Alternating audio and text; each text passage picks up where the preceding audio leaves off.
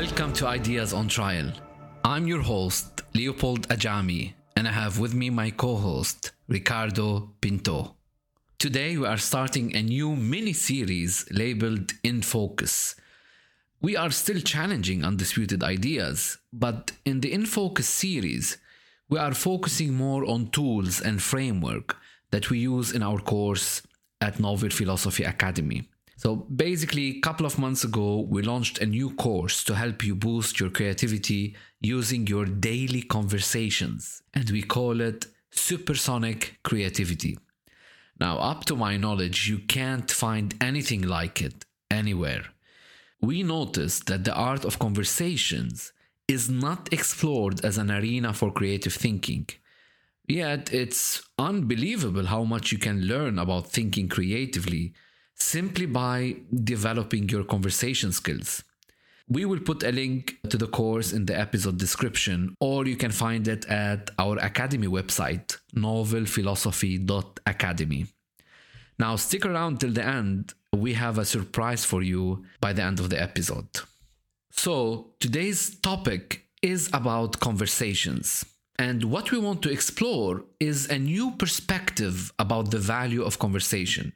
I think we have a very unusual, undisputed idea that we'd like to explore. Hello, Ricardo. Hello, Leopold. How are you? I'm good and very excited about these mini-series. Let's share what's the undisputed view that we have. Yes. I like to think about it as a conventional expectation about conversation. And that expectation is not much in some cases. And the idea is that great life-changing conversations are rather exceptional events, are rare to be found. And you might think that this is a stretch because in your life, you can find some conversations that were truly life-changing. Like that time when you met someone you admire, someone you want to get professional advice from, or that conversation with a friend or with a date in a bar. Perhaps you were able to gather some valuable thoughts there. But it's always that one time. It's always that one event. And it's not something you can expect to get from your daily life. So that's the view we tend to have about conversations, that if you really want to take a lot of insights from it, if you want to use it for your work or for your thinking, then you might have to do a little work to get that out. Yeah. Do you agree with that assessment?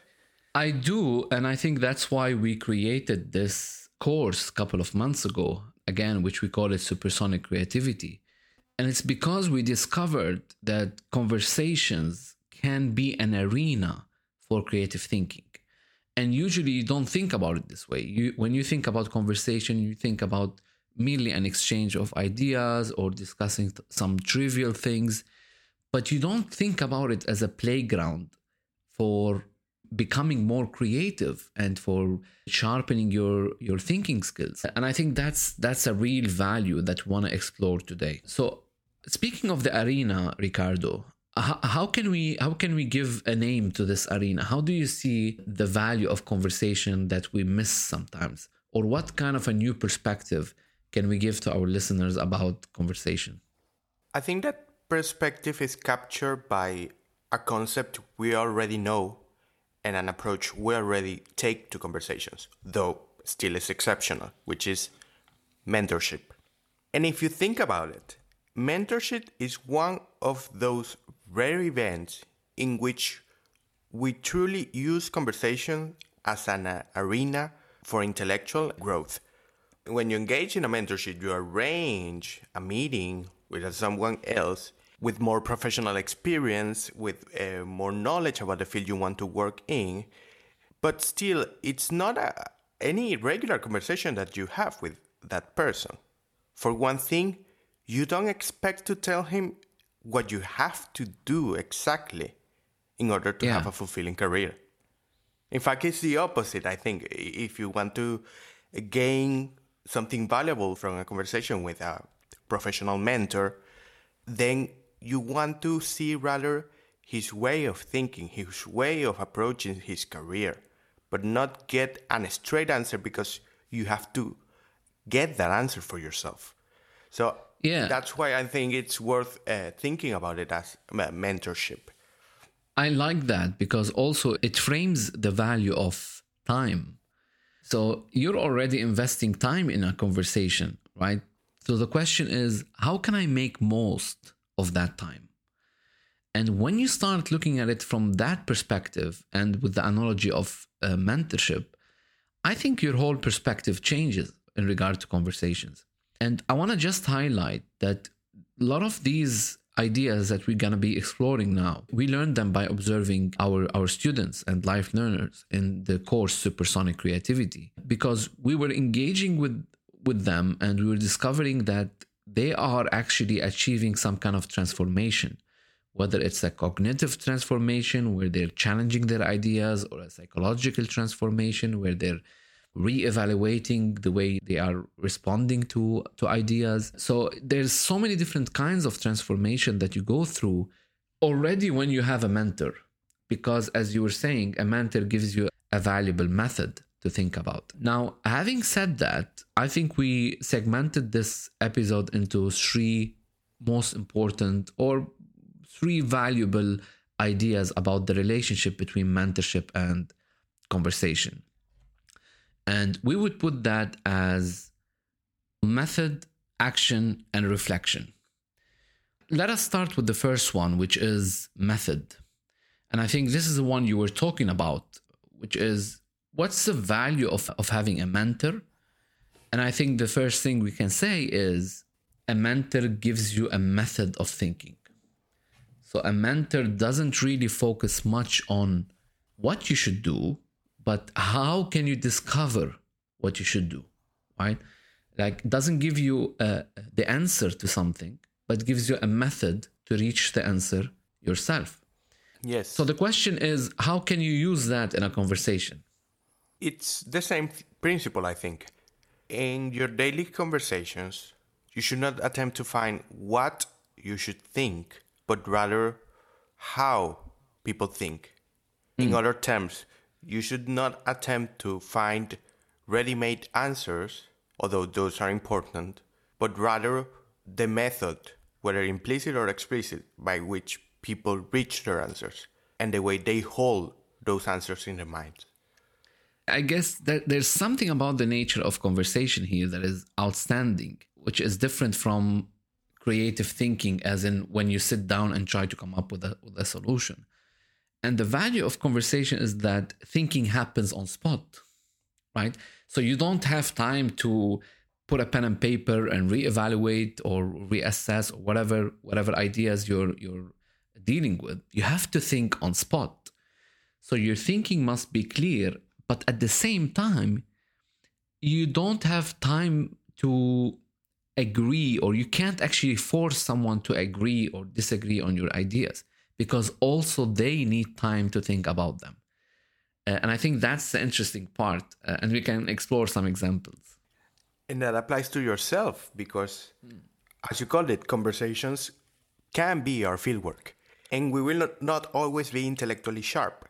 And this is the whole idea, that you can use these events that we have every day in the workplace or at home and try to see how we're doing there. What progress have we made? If I approach you with my idea about my project, say a creative project, I'm going to share it with you. I'm going to have like a rough draft to seek your impressions, to seek your thoughts.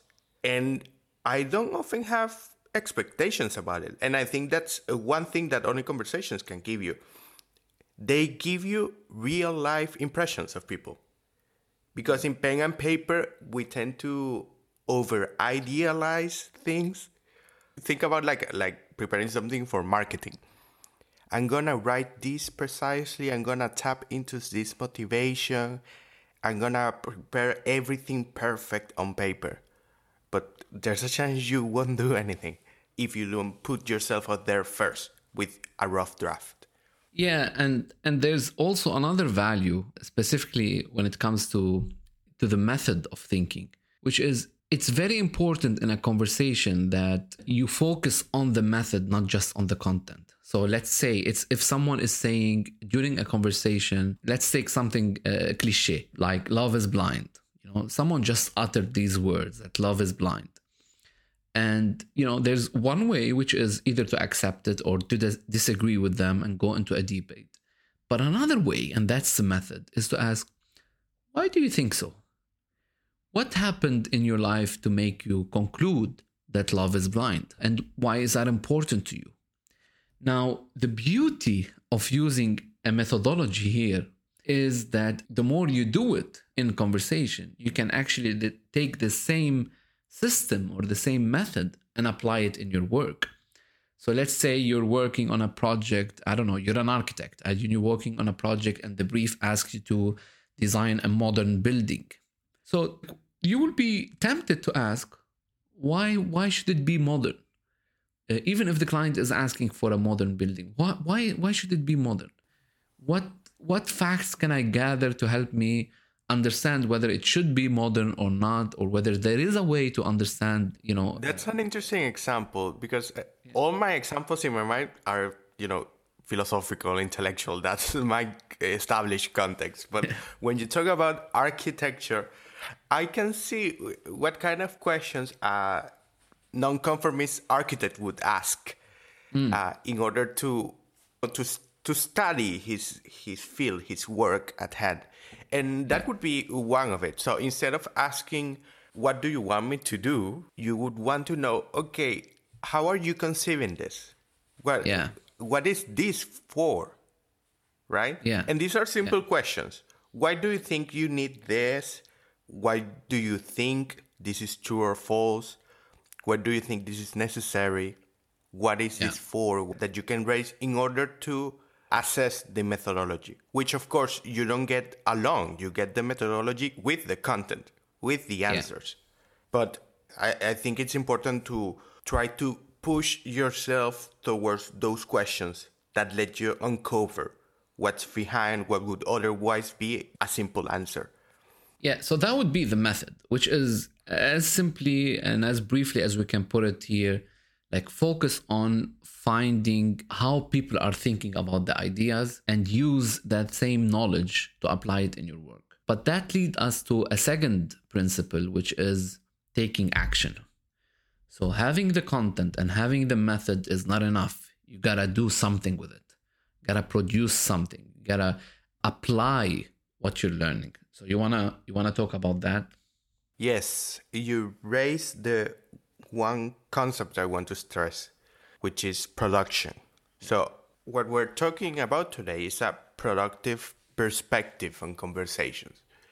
Because think about the way we call them, our daily conversation, our daily talks. It's something that just happens to you in your life, and you assume it as such. And it's normal, right? Because not every conversation is gonna be an opportunity for intellectual growth, not the one you're having in the grocery, although that can happen. But having said that, it's important that you don't have a reactive stance on the conversation you're engaging in, but rather have an active role first in what we told you, the method, the way people think about this thing, but then you need to do something with that knowledge. Yeah. You need to take it home, take it on your own, and start building your project, building your ideas from the discussion you already have. There are two things I'm thinking about when it comes to action, and that's, I think, can give more value to conversation. The first one is really to be in love with the fact that you're conscious, to live consciously. So even when you're talking to a baker and you're not engaged in an intellectual conversation, maybe something that he will say and the way you reply to him, maybe the way, I don't know, you ask a certain question and the way he answered will inspire you for your work.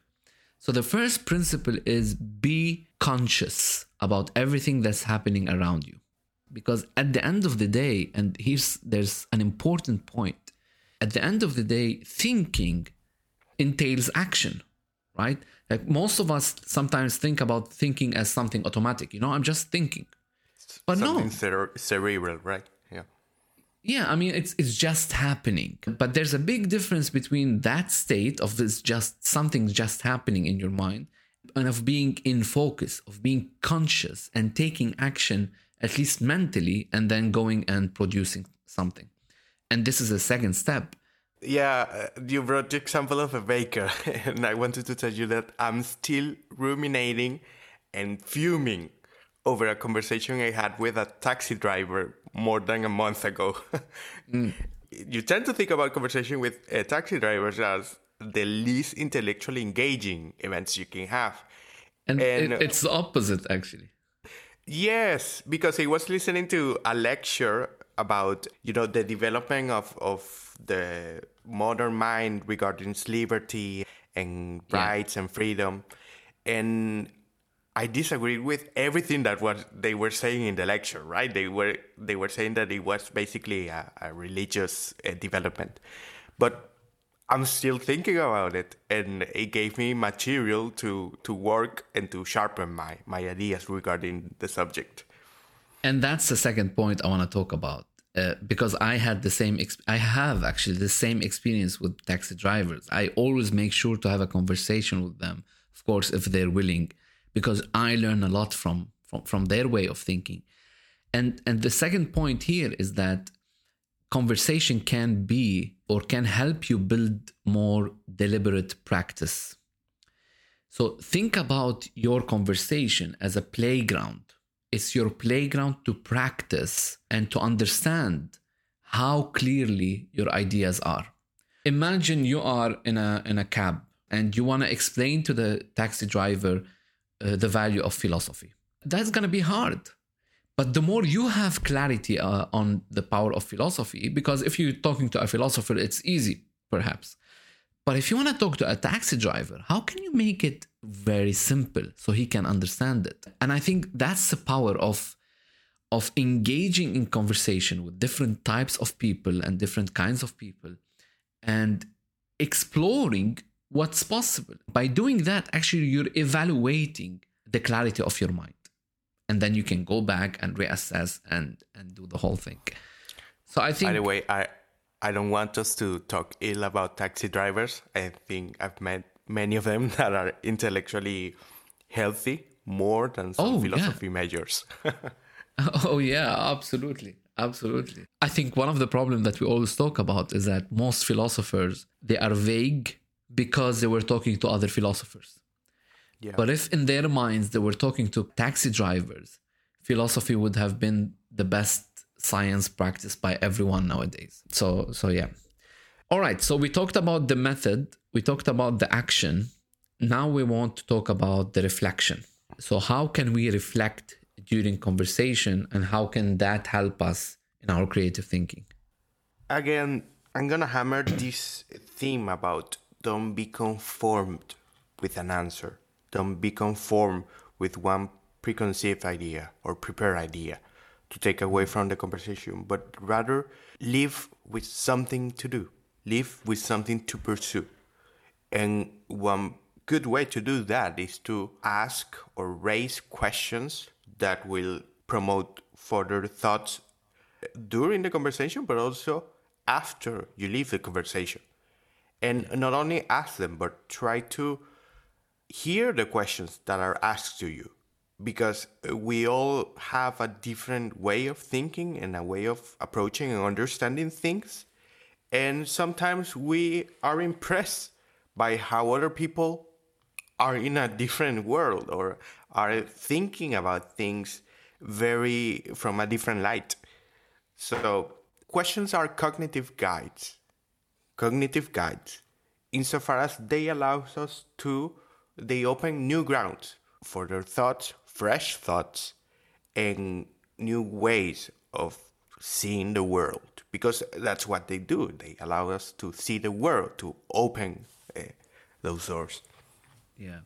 And, I remembered, and again, this is why I love teaching, and I love what we do at Novel Philosophy Academy, because you always meet new people that they have completely different viewpoints from you, but then they help you become better at listening and at asking questions. And I remember in one of the workshops we were doing, I think we were talking about leadership, and someone talked about, how to lead a country, and they mentioned the value of having a benevolent dictator.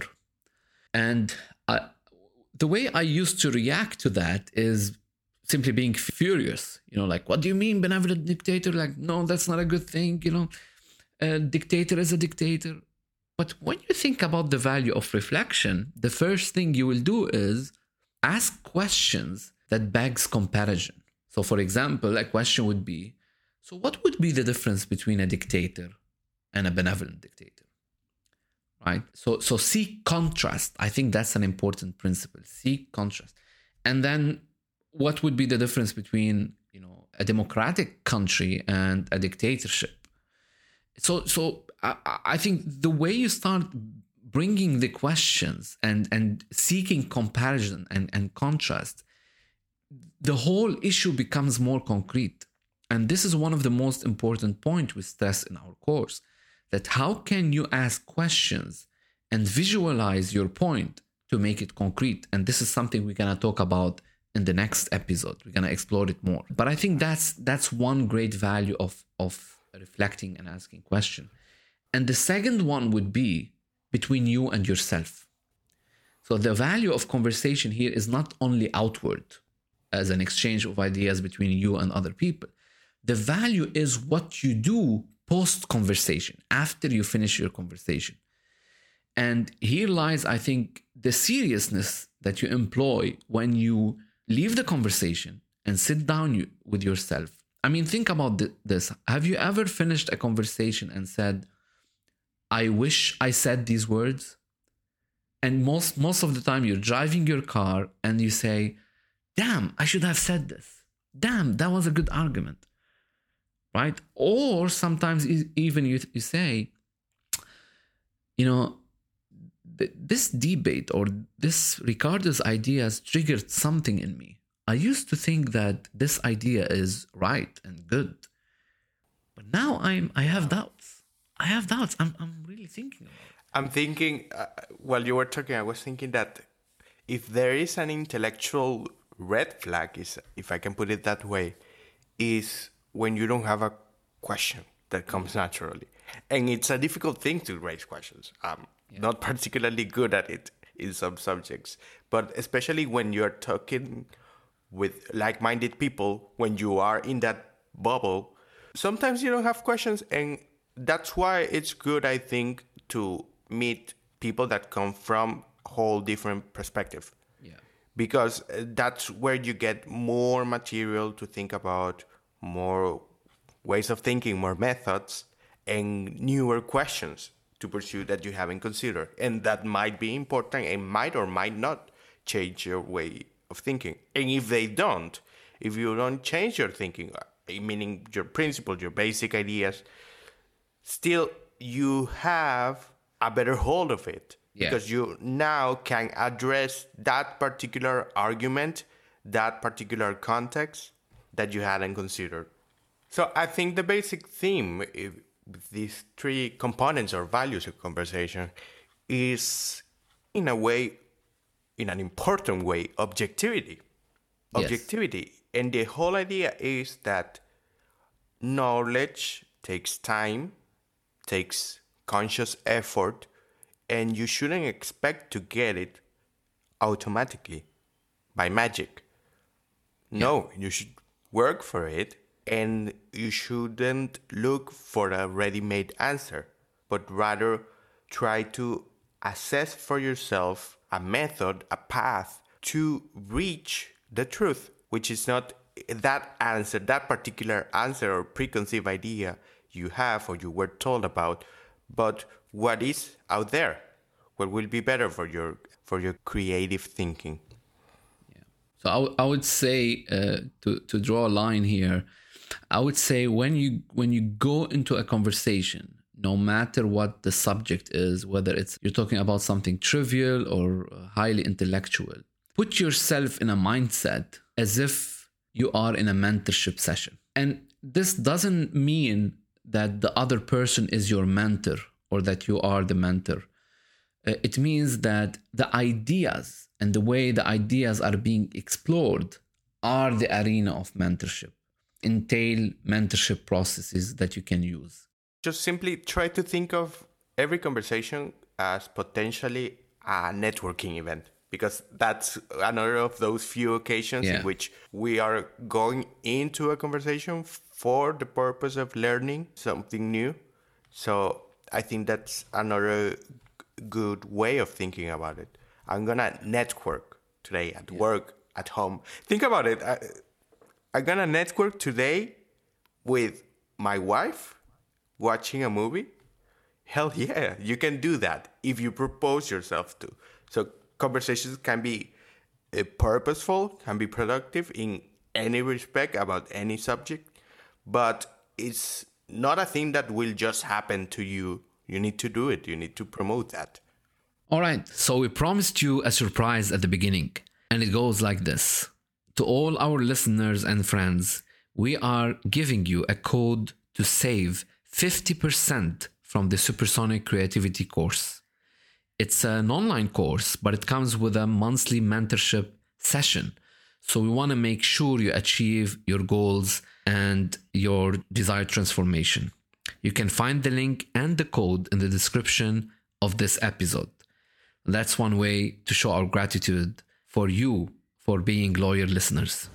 Thanks again, and see you next week.